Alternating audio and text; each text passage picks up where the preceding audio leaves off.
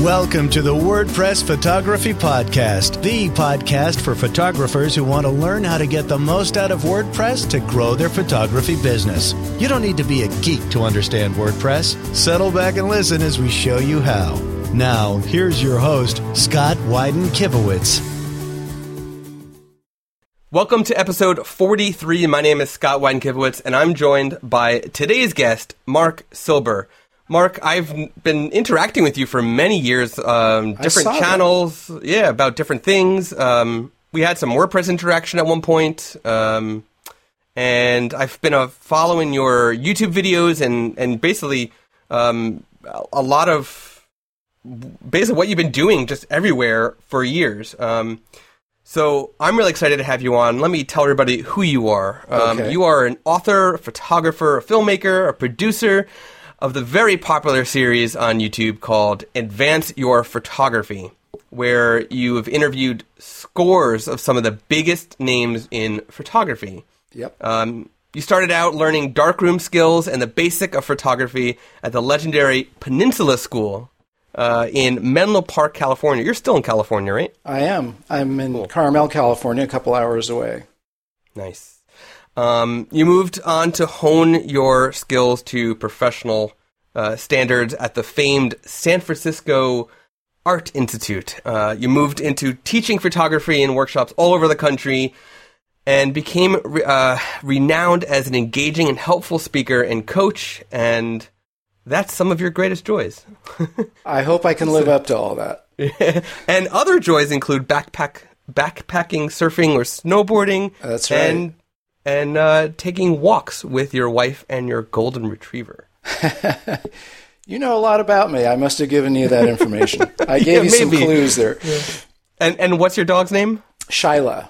Shyla. Nice. Shyla is very photogenic, and she appears in my book, Advancing Your Photography. She's a good model. She loves to have her pictures taken.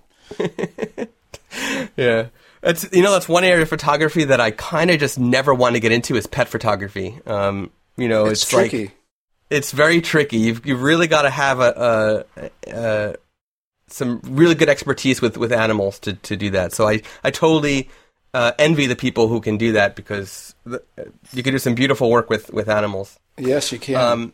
So before we dive into what's going on with you, because I know there's a lot going on with you, I want to dive into some WordPress photography-related news. Sure. The first one is Photo Plus Expo is coming up at the end of October. I think it's the 25th to the 28th. It's in New York City.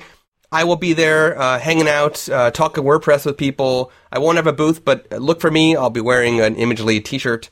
So look for me. And if you see that I have my camera with me, let's hop on and record maybe we can record a podcast episode. So say hi if you see me at Photo Plus Expo.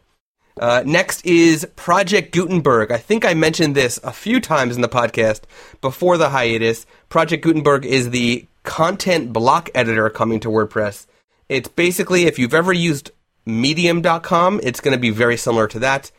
There's a love-hate relationship that people have with the beta version of this editor, but it's coming to WordPress 5.0, whether we like it or not. So probably in 2018, we're going to see this new editor, which will confuse you if you've never seen it before, but you might find it easier to use. You might find it more difficult to use. Hopefully, you find it useful. And just Google or go to the show notes, and I'll link to Project Gutenberg, an article about it, so you can check it out. Next is NextGen Gallery is going through a redesign of the back-end interface. We are completely redesigning the user interface, and there's a beta of NextGen Gallery and NextGen Pro available to everybody. NextGen Gallery is available to anybody for free worldwide. NextGen Pro is available to any Photocrati Pro customers or Imagely or NextGen Pro customers can test the beta of that as well.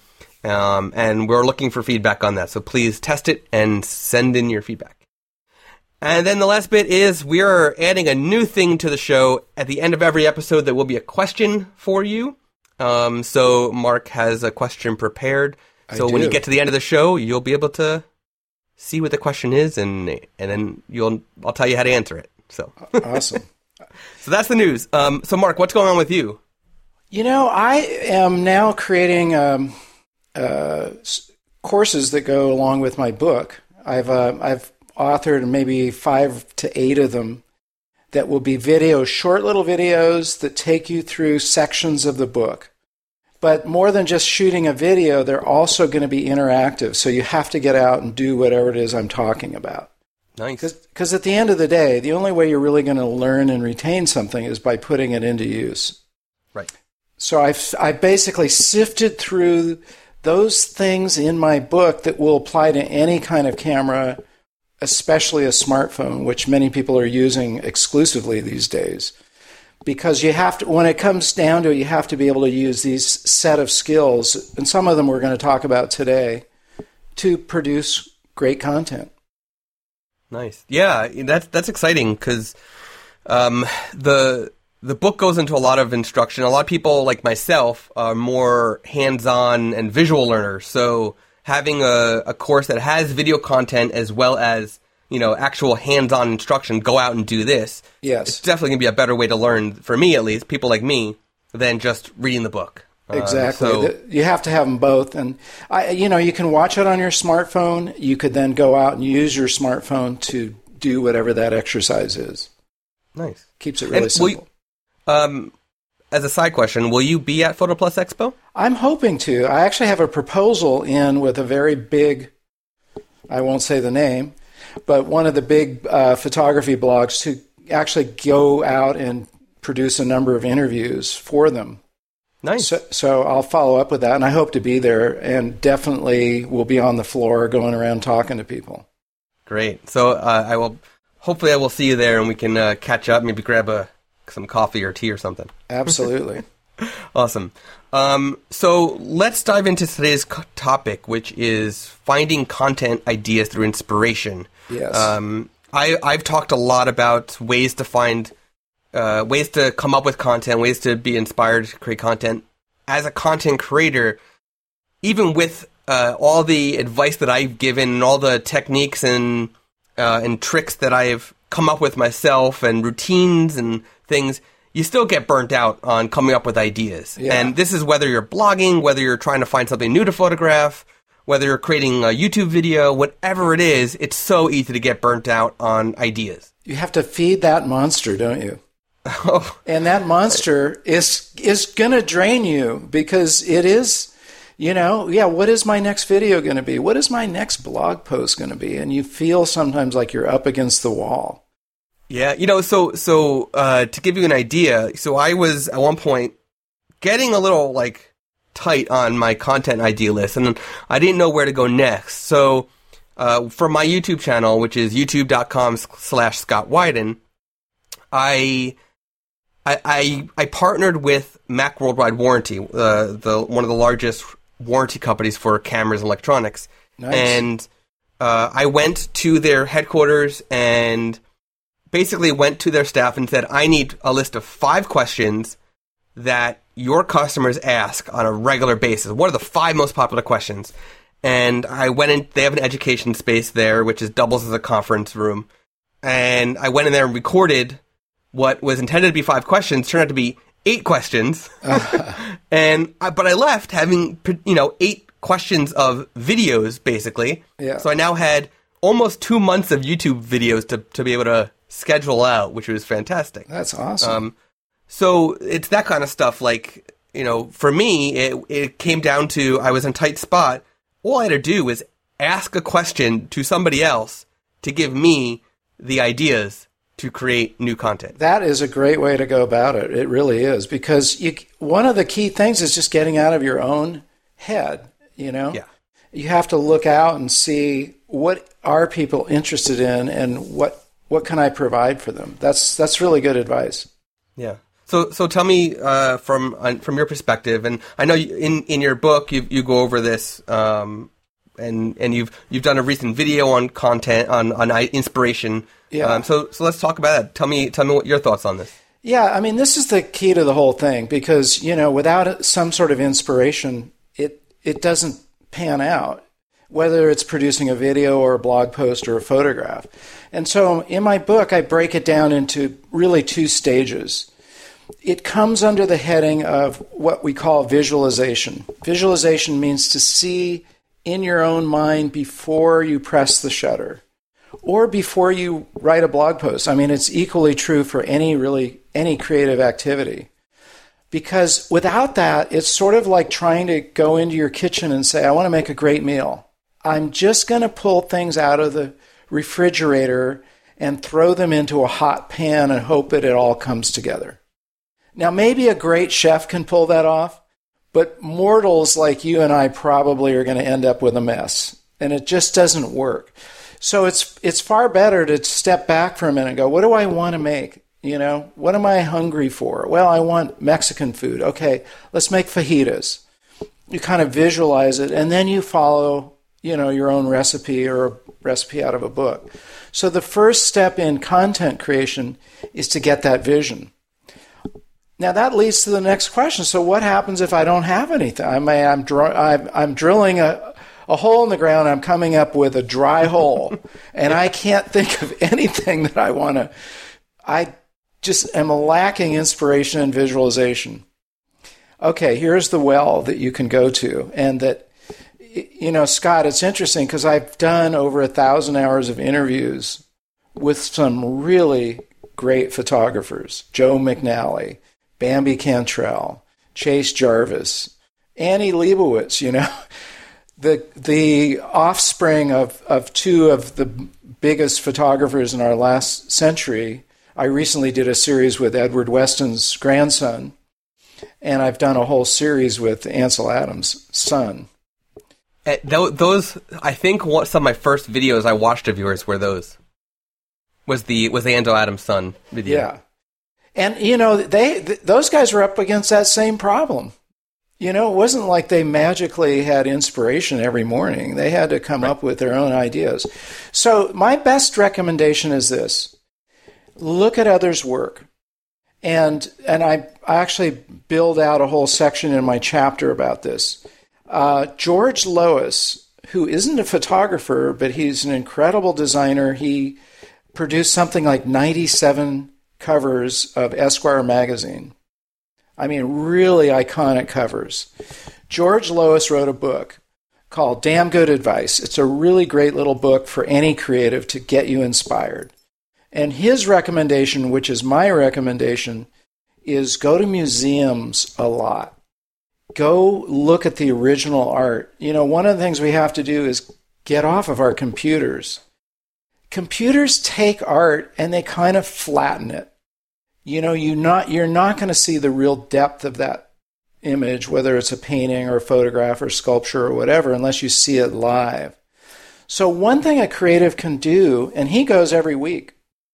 Every week he goes to the Met in New York, and just his image on that is you have to keep feeding your own creativity, and if you don't feed it, you're not going to come up with your own inspiration. It's interesting that you said go to an art gallery or a museum. So I was when was this? This was it was a few months ago. I was in Chicago for the Out of Chicago Photography Conference, and one of the workshops that I helped lead was actually to an area of Chicago known for their unique graffiti. Huh. And I never thought, I'm not big on graffiti, but I never thought I'd be inspired by graffiti. And then we happened upon the side of one of the train tracks. And, Chicago trains are usually elevated. They're above ground. L's, yeah. So, there's tons of layers of cement that, are basically making walls, and there's tunnels, that foot tunnels and car tunnels going under them. And on one of these walls of cement with the train above it was this giant rat. And that's a characteristic trademark. Yeah. So at first I'm thinking, is this Banksy, right? Because Banksy used rats. It wasn't Banksy. It was somebody else. But what I found was really interesting was you're walking and you're like, okay, it's a big rat. It's a big rat. It's not in Banksy style. Okay. Maybe it's a Banksy. When you finally get to it, it says who it was, but I can't, off the top of my head, I can't remember it. But you get closer to like the middle of the rat, and all of a sudden, there's a separation in the cement. So let's say this hand's in front. So you're starting here. Once you get to where my fingertip is, if you're not watching this video, sorry if you're only listening to the audio, you won't be able to see this. But basically, in between my two hands, which one is in front of the other, is another wall connecting the two. Huh. And in there is the guts of the rat. So you can kind of look inside it? So you can't see it until you get to that point. Oh, that's pretty clever. Right? So that got me thinking, like, how can I incorporate this into my photography? Such a simple thing of seeing some new art out on the street. Absolutely. Gets your brain going. Well, that's the thing. You know, the great artists, there's a really fantastic photo documentary of Pablo Picasso by David Douglas Duncan, who was a World War II photographer. And he spent, it looked like many different time periods with Picasso, and just followed him around and took pictures of him. And one of the scenes was him being inspired. He's eating some kind of white fish, and he pulls out the skeleton, the spine, and he holds it up. And then the next sequence, you see him in his studio making fillets out of clay and pressing in the spine. And he basically made a plate that resembled what he just ate. But it was art. Yeah. He was being inspired by life. Another sequence is he goes to the bullfights, and he's very animated and engaged in the bullfight. Then he comes home and he does a whole series of lithographs of the bullfight. So you could see how he was just constantly taking life in and turning that into his own inspiration. And, you know, whether he actually said what Steve Jobs attributed to him, which was good artists create, great artists steal. I think that's how the quote. It's sort of questionable whether Picasso actually said that or not, but Steve Jobs used to quote him. But whether we call it stealing or really just borrowing, that's how all great art comes about. You know, right. Somebody comes up with, a new movement like hip hop. You can trace that back to Bob Dylan. His Subterranean Homesick Blues, where he basically read a poem, and right. And hip hoppers, rappers came along later and sort of turned that into a whole genre. But whatever we do, it's really important to not just go, I like that or I don't like that. It's one of the kind of the curses of our social media. It's like, oh, great, thumbs up or a like or whatever. You have to dig deeper. So if you're inspired by a piece of art, look at it closely. And I actually, in the book, I give you a little checklist. So when you're looking at it, you should observe these things. And by the way, you mentioned in your video that, it's good to write these things down. I like to actually keep a paper notebook. Mm-hmm. Get off the computer and just analog and put a paper notebook there. So while you're looking at something, you're going through a museum and you come across something that really inspires you, whether it's a museum or out on the street like you just described, I give a whole little sequence of questions that you should ask yourself. Write these things down in your notebook. So how is the subject composed within the frame? I mean, the most basic thing about a photograph is framing it, which basically means how you put whatever it is that you're looking at out there inside your rectangle. How did you frame it? How is it lit? Where was the light coming from? How did it strike the subject? What was your impression emotionally when you saw it? So if you go through this little checklist here that I give in here, you can actually break it down and try to see what are those ingredients that I could utilize in my own work, and take that back with you for your next project or a whole list of them. Yeah, and you're that step with analyzing the light, that's a skill in itself. So it is.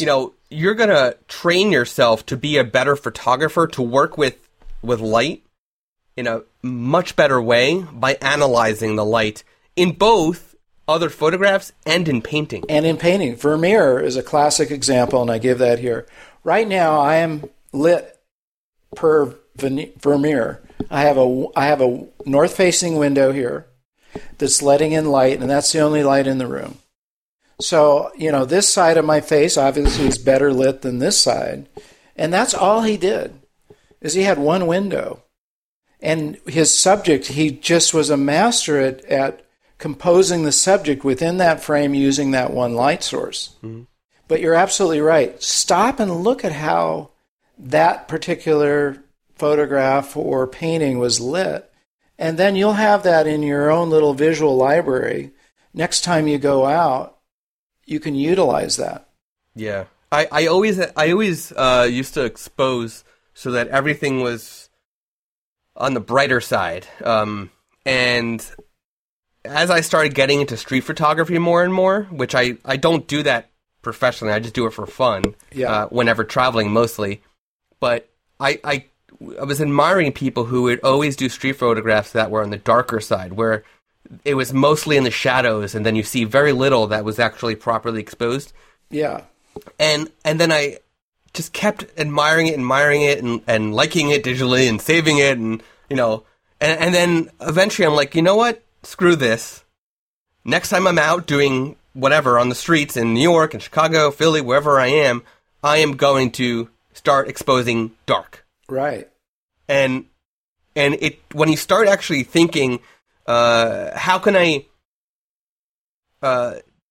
learn from all these images that I've been admiring for so long and actually put into effect, your whole view on that genre of photography just doesn't necessarily change, but there's a shift, and you just like your skill level goes from here to here, like goes from totally up a whole notch, because you're putting all this into effect, and you're learning from your mistakes as you're trying these new things. And something as simple as just underexposing.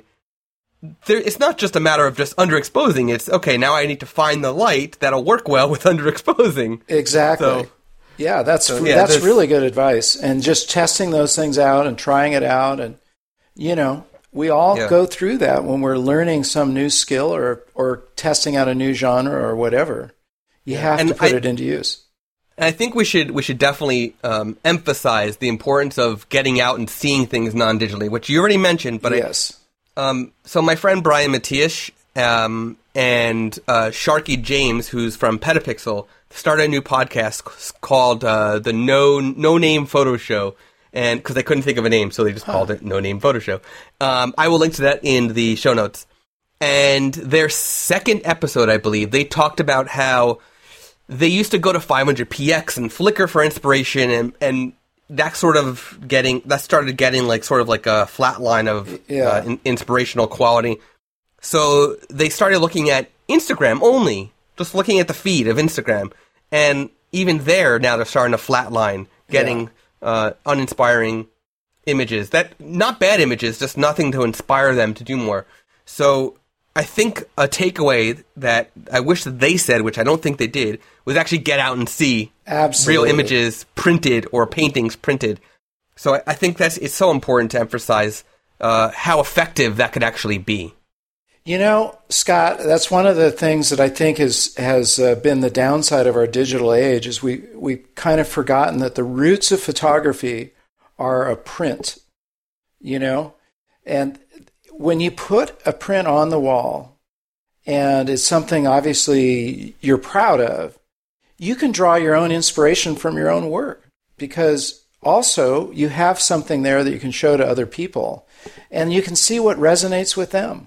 What do they see when they look at it? And what is it about it that really intrigues them? That kind of goes back to that point you mentioned about asking questions. Let your viewer see it. You can stand right next to them and hear what they're saying. But I think it's one of the most important things that a photographer should strive for is creating your own gallery. Create your own image and put them on the wall, frame them beautifully.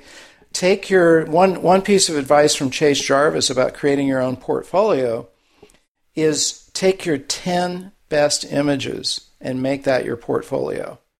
And as you progress, that 10 images can shift, but only eliminate one and put a new one in. Don't make it 12, 14, 80, whatever. Yep. That's really going to show your range as an artist as well.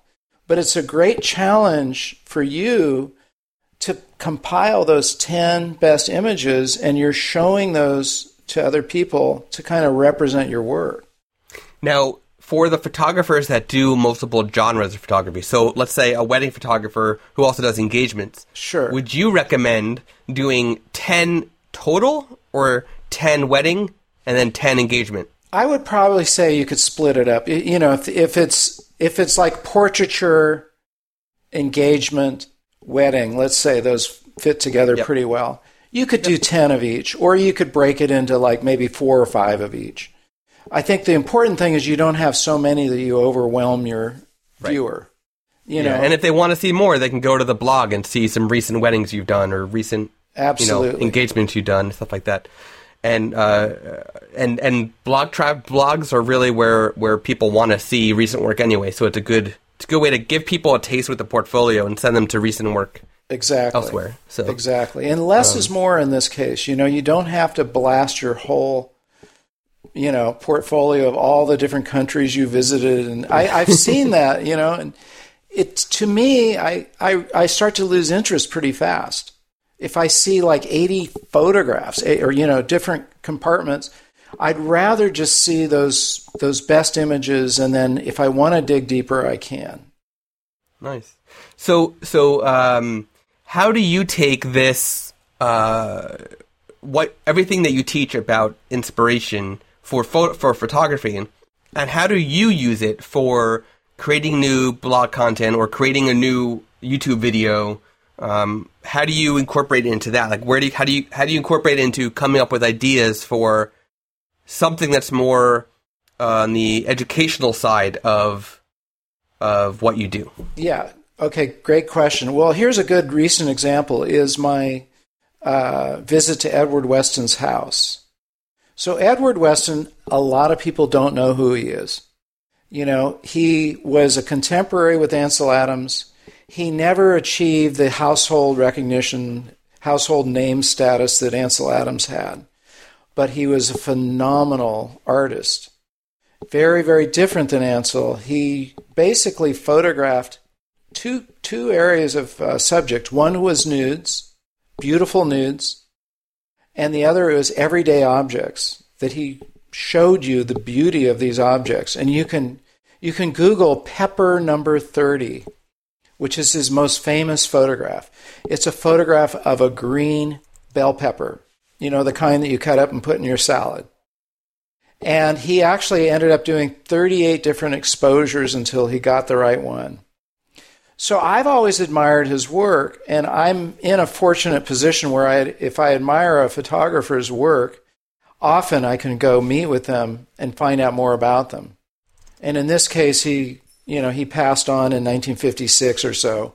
So I ended up meeting with his grandson, who's also a photographer, going to his house, shooting an episode in the house itself, and then shooting another episode in the darkroom. So your question is, so how did I come up with that concept? Well, that's just my own desire to know more about this artist. So I figure if I'm intrigued by this guy and I have questions and I go ask those questions, I try to ask the questions that not only I think of, but also I think my audience might have. Like simple questions like Pepper number 30. How did he expose that? Well, it turns out, this is really interesting, and you'll see it in the video. He used an 8x10 camera. Okay, that's what we call large format. And in order to get the depth of field that he wanted, he had to create his own stop. And a stop is basically a piece of metal inserted into the lens with a hole in it. That's why we call them f-stops, by the way. I define that in the book because most people don't really know. Why do you call it f-stop? Why not f-circle or f-opening? Or, why the word stop? Well, stop is a piece of metal that's inserted into something. And in this case, they used to use different size openings for different f-stops. Anyway, the f-stop that he created was f240, basically a pinhole.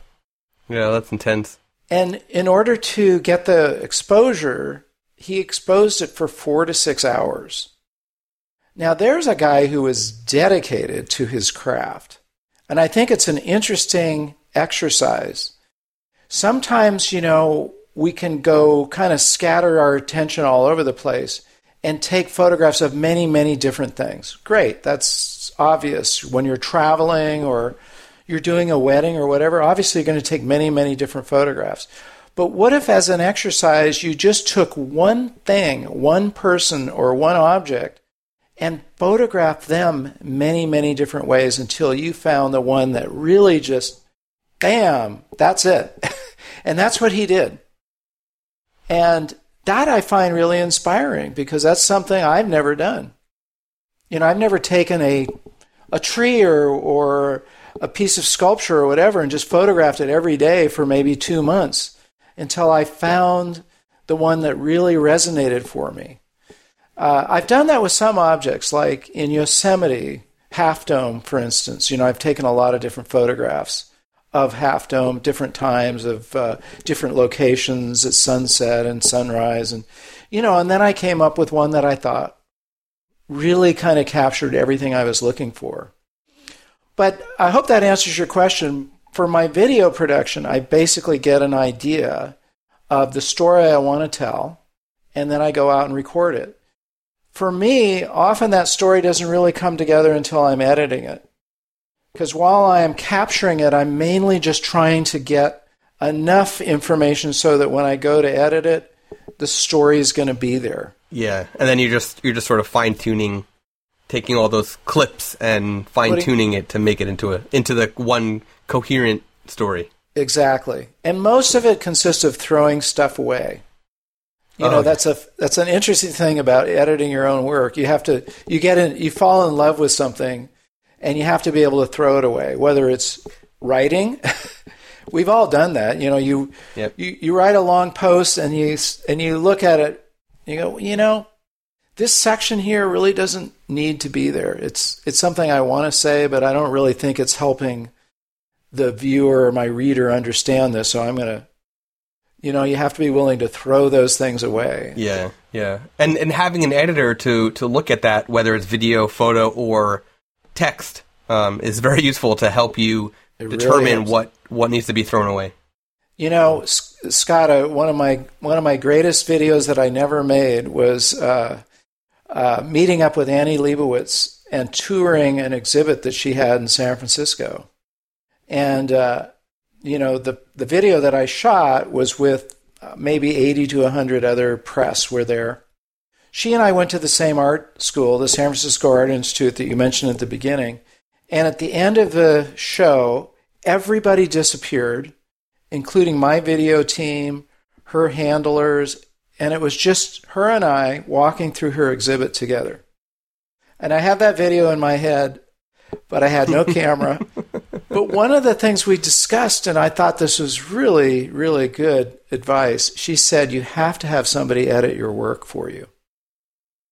Meaning her photographic work. Yeah. Because if you don't have that other person, you're going to either miss photographs that should be included or maybe include something that doesn't need to be there. So you're absolutely right. You should, when in writing, video production or whatever, have somebody else that can help you edit it, and that'll help your inspiration as well. Yeah, and it's pretty easy to come by photo editors, video editors, and text content editors. It's so easy to come by. Yeah. So yeah, somebody you trust for sure. Yeah, yeah. Have you ever thought about meeting up with Andy Leibovitz again and sort of recreating that conversation and making like a, hey, a few years ago, this is what we talked about. Let's talk about it now. Yes, I do. I would love to do that. I just have to find the right time and place to make that happen. Have your people call her people. Exactly. It's not in her case, it is about like that. You have to get through a few gatekeepers to get there. Yeah, I'm sure. Okay, so let's get into this new part of the show where we want you to ask a question to the listeners or whoever's watching the video, and so you're going to ask a question, and the way that I want you, listening or watching, to answer this question is to go to the show notes. Go to the show notes, imagely.com/podcast/43, and you're going to just comment with the answer to the question. Or if you're actually on YouTube and watching the YouTube video, just answer the question in the comment to the YouTube video. It's as easy as that, either the show notes or the YouTube video. So with that, Mark, what would you like to ask the listeners? Can I preface the question first with, Sure. so it kind of makes sense? So when I wrote this book, Advancing Your Photography, my desire with this book was to create a handbook that you can carry around with you that would really cover all stages of photography. And literally in your pocket. And literally, in your camera bag or your pocket. And I wrote it with the idea that you might not want to sit there and read a whole chapter. So at the end of each chapter, I put what was called a summary, crash course summary, which basically took what's in the chapter and summarized it into a page or a page and a half. And it really covers the whole spectrum of photography. So I'm prefacing that. This is a good book, by the way. I recommend it. It wasn't just out of my own experience. It was also, remember, the result of those 1,000 hours of interviews with some really talented people. Right. Okay, but here's my question. I'm going to write my next book. And I want to really know, I think I know, but I would love to know from you out there, what is it? What's the single most important thing that if you learned about photography, you think would really be a game changer for you?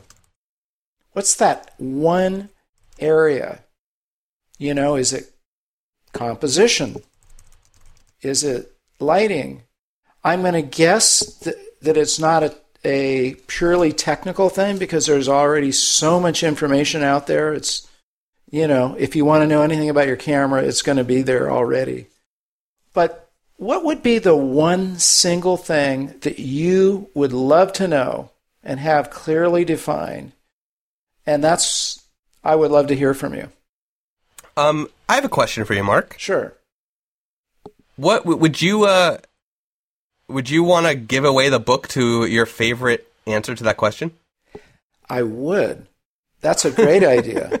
Because I really want to know, and I'd love to have. Yeah. I'd love to have that answer confirmed. I think I know what it is, and I'm not going to say what it is. Nice. But so I'm guessing that if somebody answers with that exact answer that you're looking for, that's the person who's going to win the book.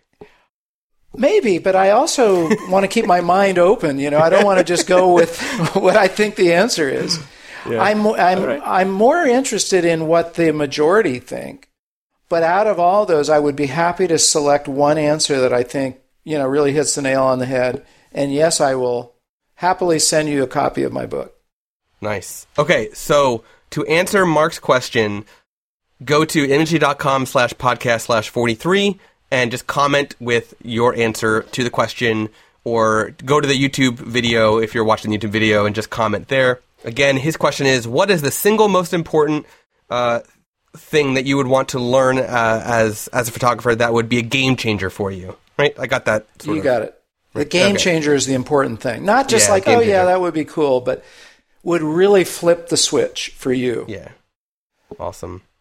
So we're going to link to all of Mark's, his site, his YouTube channel, his book, if you want to pick up his book, and all these different places. I'm going to link to the Edward Weston video, the Pepper number 30 photo, the Michael Adams video, and everything else in the show notes. So thank you, Mark, for joining us today. My pleasure, Scott.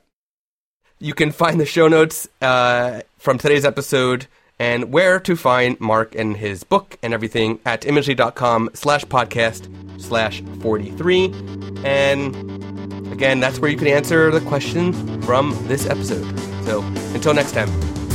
You've been listening to the WordPress Photography Podcast. To listen to other episodes and to subscribe to the podcast via iTunes, Stitcher, Google Play, and more, please visit imagely.com/podcast.